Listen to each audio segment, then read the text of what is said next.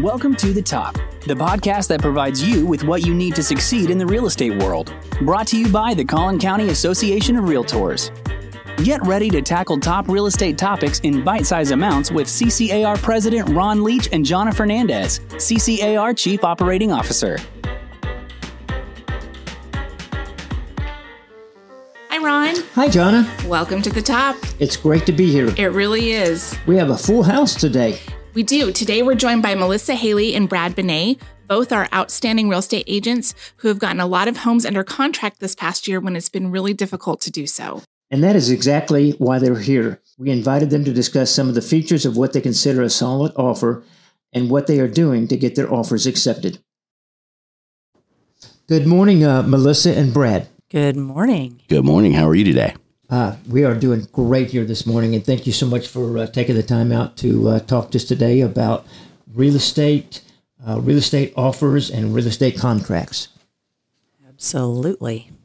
I'm looking forward to hearing what everybody has to say. Okay, Melissa, Brad, do you mind me asking what kind of volume that you've sold in the past 12 months?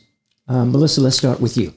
Sure. So in 2020, in the height of when the pandemic was going on, we were around $12 million in volume, and that was down a little bit from where we'd been in past years.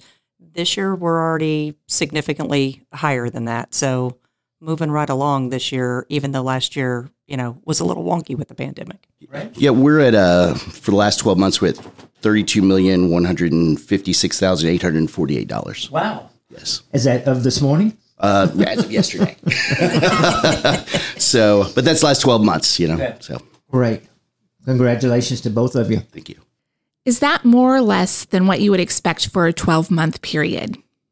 So for my, for last year, it was less than we expected, even though with the pandemic, the business was busy. There was a lot going on, but it wasn't the same as we had seen consistency over, the last 10 or 15 years. This year, as we're moving in, because you're kind of looking at the last 12 months, right? And we're pretty far through this year. This year, it's been a lot more difficult. We've sold more stuff, but it's been a whole lot more difficult for my agents and for me to get buyers under contract this year, for sure. We're doing our job over and over and over and over again before we actually realize a paycheck on it. Yeah.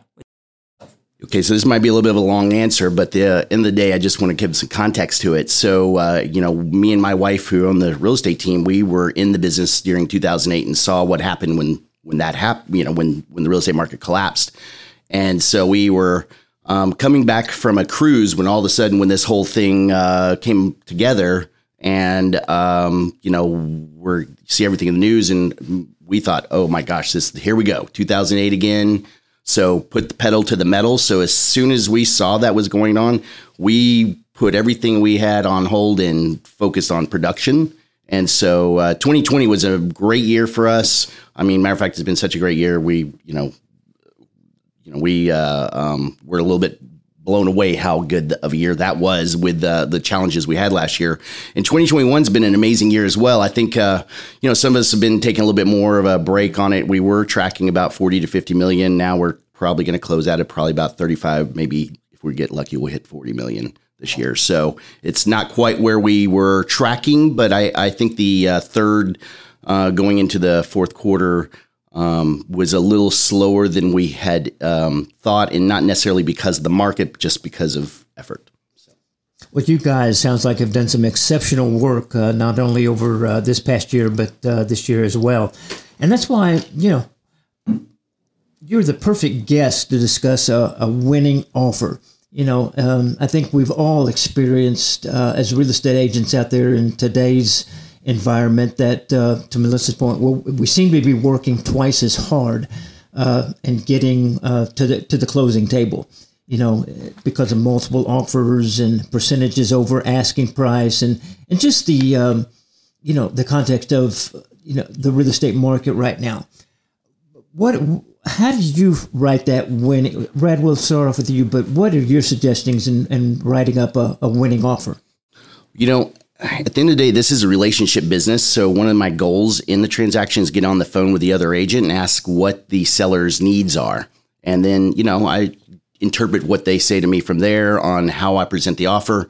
Of course, expectations with the buyer are extremely important. A lot of times they have a hard time believing that they have to go this much over list in the market we're in until they've lost their house that they love, which is always a challenge because once they've found a home that they love, the second one generally does not compare to the first one. So that being said, I set proper expectations with the clients up front while not scaring the heck out of them. And the other side of it is a discussion with the listing agent what the wants and needs of the seller are, and then I will go back and do research on things like the percent of sale over list in the neighborhood. I'll look at the competition on the market. I can also Showing Time will show you how many showings they've had on the property, so you can get a little bit of detailed intel in the background if you dig a little bit and ask the right questions.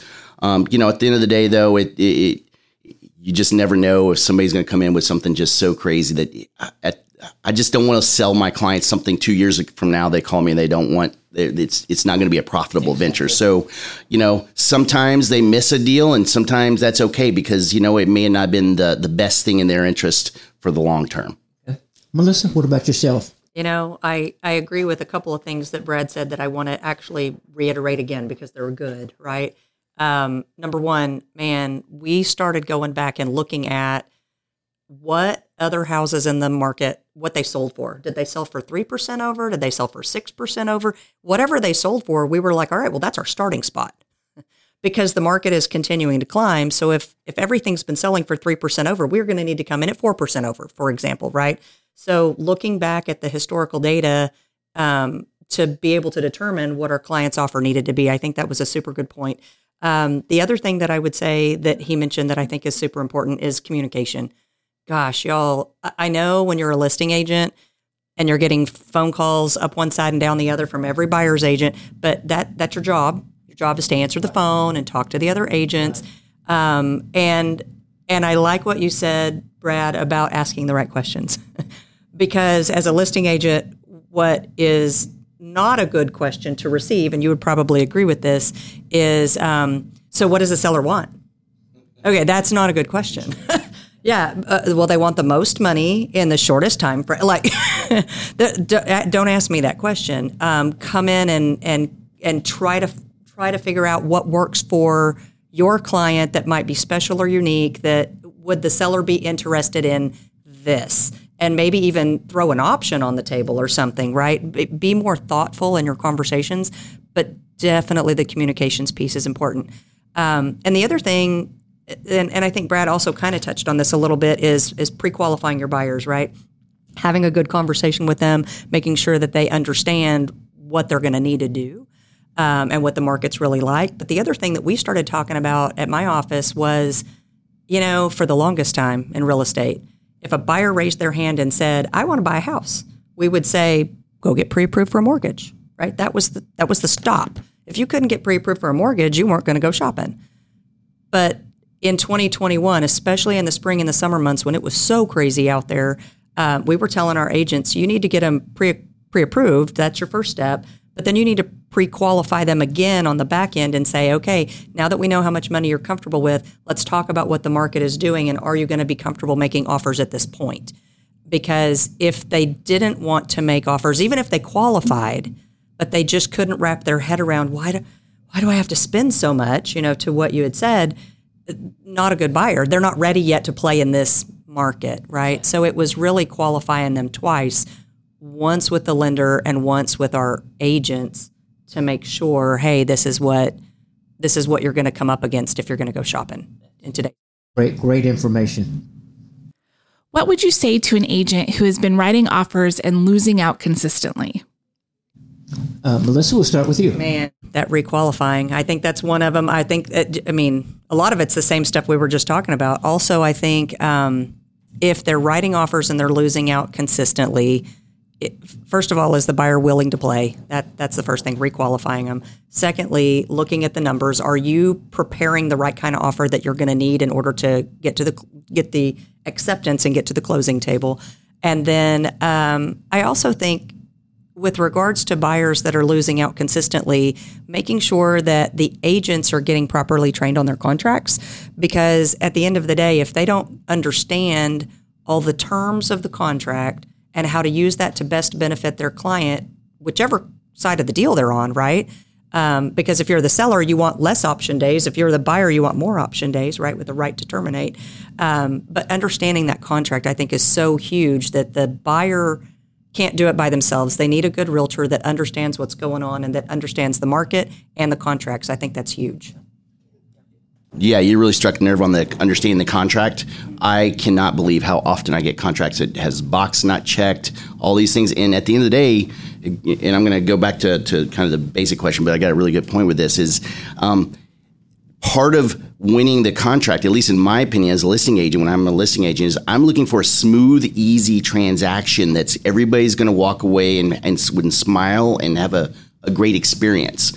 When I see contracts come in that are poorly written, it's a red flag to me. So I'm not saying that I wouldn't go with a higher offer, but at the end of the day, that is if all things equal, and I got one agent's writing terrible offers, not properly written with missing check boxes and all kinds of stuff, I'm going to recommend my client to go with the agent that looks like it's going to give us a smoother transaction. So, I feel like that's a huge part of it. So, that is part of winning it. But at the end of the day, we don't make the decisions. Our clients make the decisions. So the most important thing is as a buyer's agent, you need to set the expectations and give them realistic numbers. And a lot of people are scared to say what the truth is. The truth is you need to make an offer that if you are willing to walk away from this home if you spend a penny more for this house. That is the number. And then I go and try and interpret if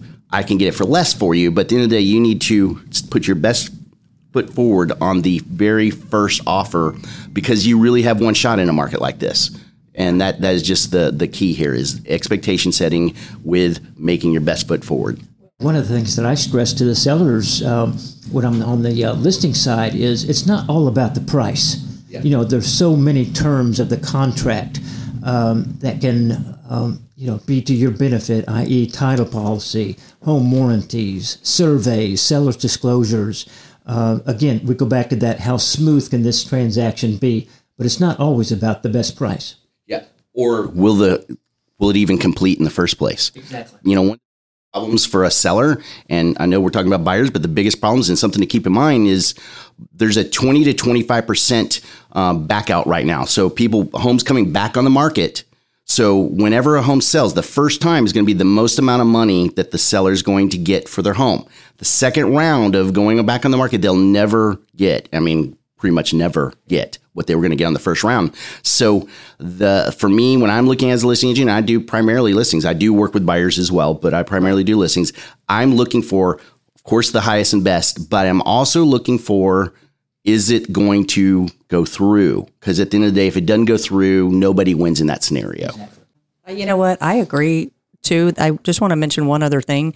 I think that as you're moving forward with your buyer, and not making their highest and their best offer from the get-go, no listing agent is calling for highest and best. No listing agent is saying, hey, the deadline is now going to be this date because now we have multiple offers.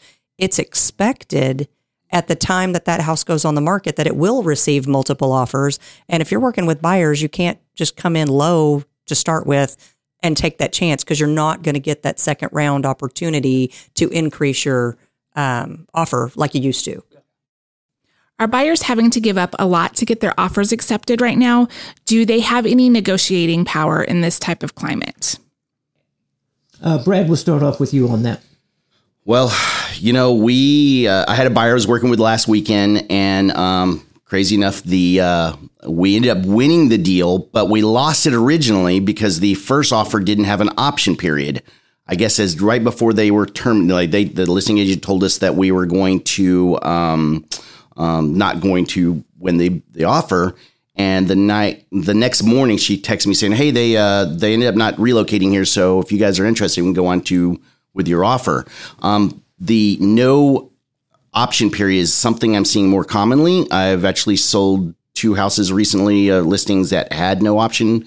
And it's for me, it's very dangerous. I don't really recommend that to a buyer.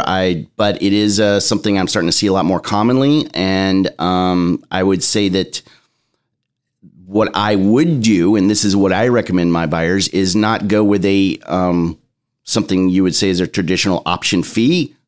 Put some real teeth into it. Now a lot of times for years we saw $100 for 10 days. I quit allowing that on my listings. A minimum of $250 option fee. And the way I see it is $100.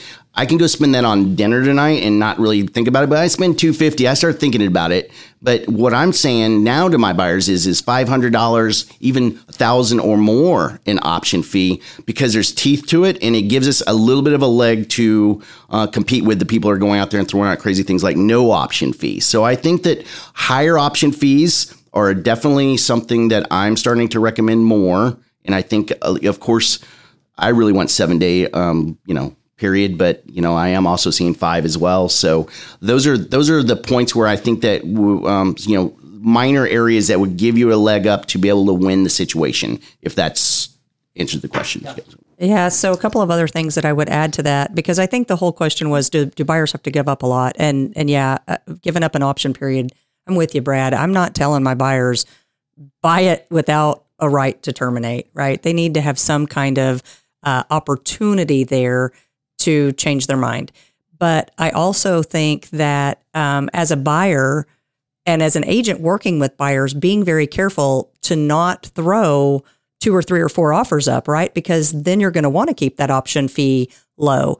If you really mean it, and this is the house, make the one offer, put in the good option money, put in a good earnest money too. For crying out loud, if you're putting $20,000 down, make your earnest money $15,000. Make it a lot. Make it 20. Make your option count, but make your earnest money count too.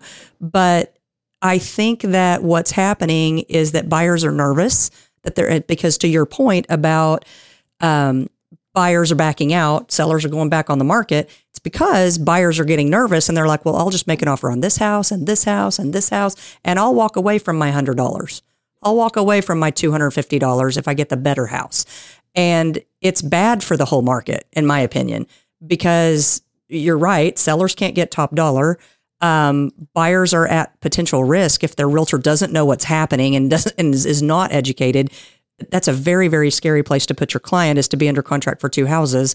And in that same thought process, knowing that that's happening a little bit in our market, I think it's good for buyers to make backup offers. Boy, if you don't win it the first time, make a backup offer, go back in. Again, realtors need to understand the contracts, right? And understand you don't want to put, $20,000 earnest money. You don't want to put $1,000 option fee if you're a backup contract. That's a bad idea.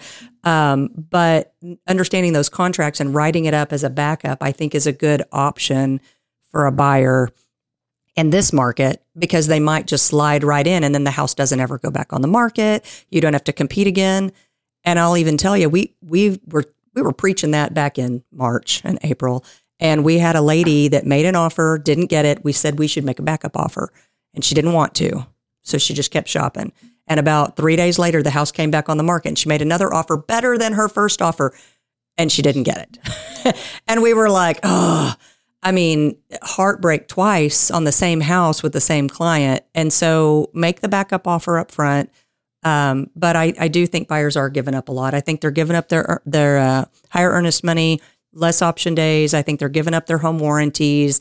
I think they're offering to pay for, title policies, all of those things that's just going to cost them more money in obtaining that house, for sure.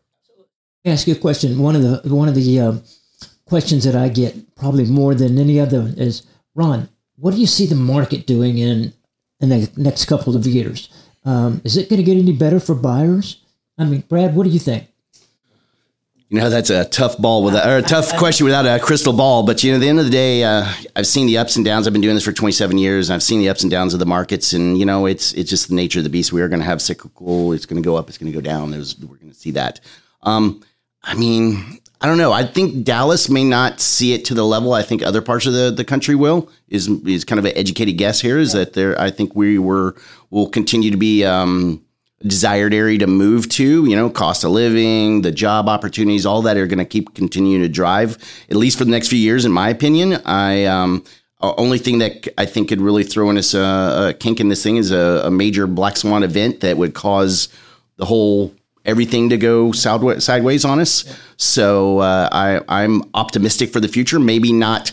It's crazy, and I hadn't ran the stats for the last quarter, but the first quarter we had 18% appreciation. Where are we at for the year? Does anybody know what the appreciation? We're probably 20-30% appreciation for the year. That's always about 17 to 20% right now. Yeah. So with this numbers, I don't think that's sustainable. I think we might start seeing back to kind of a normal, the 2 to 3, maybe 4% is what this kind of the normal appreciation is for the DFW area. I think we're going to continue for the next year, maybe see like 6 or 7, and then, and maybe it'll flatten out a little bit, but I don't foresee anything going south from there. Yeah. So in my opinion. What's your answer, Melissa, when you have a buyer that says, hey, you know what? How much longer do you see this going on? Right. And I love it that you mentioned the crystal ball, because I literally always tell people my realtor crystal ball broke a long time ago. And I even have a little realtor crystal ball at my desk that has a giant crack in it for this exact purpose. Because it's true. We don't know what the market's going to do. But, what I would recommend is if you're an agent, stay educated, right? Listen to the economists, check out what Lawrence Yun is saying with NAR, check out some stats and some data from Texas A&M Real Estate Center, right? They have lots of good people that are crunching these numbers. And to your point that Brad just made, we have seen explosive growth, not just a little bit of growth, explosive growth for the last couple of years, and price appreciation. And again, unless there's some kind of major something, like you said, black swan, I like that, your black swan event. Unless something major happens, there's no indication currently that we're going to take a nosedive, right? Could it be that at some point we start to flatten out? Yes. And would that be appreciated by all? Probably so. It'd be really good to just take a breather for a minute, right? We've been going up. If we could just level out a little, I think that'd be good for sellers, because then more sellers would feel comfortable putting their house on the market. I think it'd be good for buyers. They wouldn't be panic buying.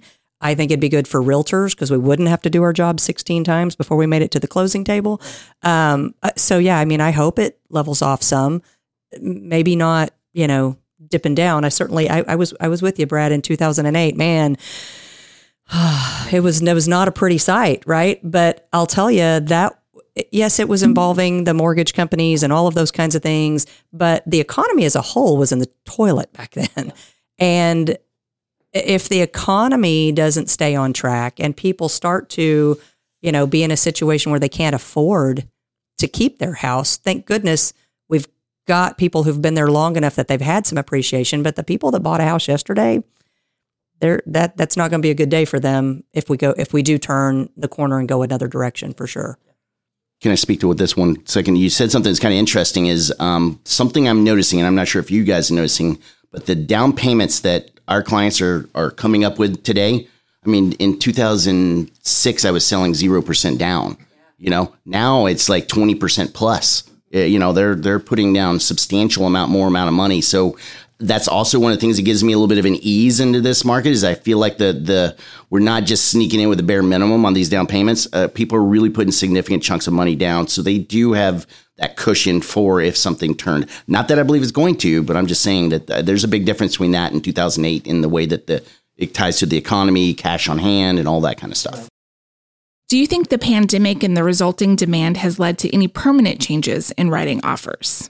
I don't believe there's anything permanent. I think that it's just, you got to roll with what's the right way to make something happen or make a deal happen in the market you're in. And things can be very different from a seller's market to a buyer's market. So, if I could ask for something to be permanent, I'd ask for higher option fees, but that's just my opinion. I agree. I think that the contract, again, it depends on who you represent, right? If you represent the seller, you're looking for, less time where the buyer has rights to terminate. You're looking for more money, right? But if you're the buyer, you're looking for more time with rights to terminate and less money. And I do think as the market ever shifts, and it does, right? It goes from buyer's market to seller's market to more of an even market to buyer's market to seller's market to more. It's a roller coaster. And as those things change, I do think people will start adjusting the way that they're writing contracts. I don't think it's permanent. But what I do kind of like that I think might be a little bit more permanent, and kind of back to what Brad just said about the difference between 2008 and today, is that people aren't coming in with the minimum down. I'm seeing the same thing. I'm seeing really high down payment amounts. And I think that that's good. And I'm hoping and I'm hopeful that that might be more permanent, because we learned our lesson in 2006 and 7 and 8 and all of that when things started to crumble and people were so upside down. I do think that we learned from that, and hopefully that would be something that people would consider is I'm still going to invest in my real estate, in my home, in the house that I'm going to live in, and I'm going to put that money down. But, is anything permanent? No. That would be my hope, is down payments. One of the opportunities that I have as president is to welcome new agents in the orientation. Couple times a month, and I'm just seeing so many new agents come into the market right now. And one of the pieces of advice that I give to the new agents is become very familiar with the contract. There are so, especially with all the changes that we've had, the pandemic and, social media, and you hear lots of stuff out there about, homes, selling of homes, buying of homes. But, it all comes back to the contract. And to become very, very familiar with that contract. And because to your point, Brad, I think you brought up earlier, is that, when you're a seller's agent, you're looking at all these contracts coming in, and some of them are filled out correctly, some of them aren't. And so, education is key in this business. Yeah. And you know what else? Contracts have changed twice this year, y'all. Right. We got new contracts in April, and then we got another revision in September. You can't just be in the business and think you know what you're doing. You actually do have to do continuing education. You got to be a lifelong learner to be a good realtor. And I think that's important too, because I think some people are like, I've been writing contracts for 20 years. I know what I'm doing. Yeah, contract changed twice just this year in Texas. So I think that's an important point. And keep in mind, we're, doing these contracts that are, commit our clients to hundreds, if not millions of dollars. I mean, that's a huge responsibility. So you really need to know what you're doing so owning a team, we do have new agents come on our team, and day one, I'm having them write contracts for me until they can write it in a way that would be acceptable. And so I just have to keep having them write it just to make sure that they get this. Cause I believe of all the real estate classes you take, a lot of it's about not being sued and how to not be sued. I think the most important class you're going to take in real estate is the contracts. Yeah.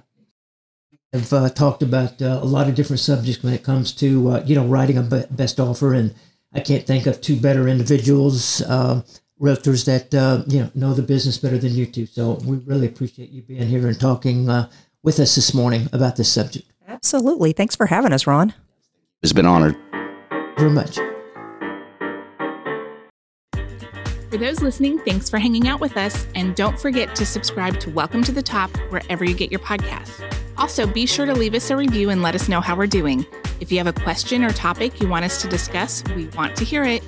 Email us at ask@welcometothetop.com and listen to hear it covered. Can't wait to hear from you. Thanks for listening, and be sure to ask me why I vote Act Invest. Special thanks to our host, Jonna Fernandez and Ron Leach, producer Bree Westbury, outreach and guest relations manager Kendall Crawford, and podcast administrator Sean Offsall. Tune in next time, and don't forget to enjoy your journey to the top. The statements by speakers in this podcast do not necessarily represent the views or position of the Collin County Association of Realtors, its leadership, or its members. This podcast is not intended to give legal, financial, medical, or other advice, but simply to provide information as a springboard to further discussion and investigation.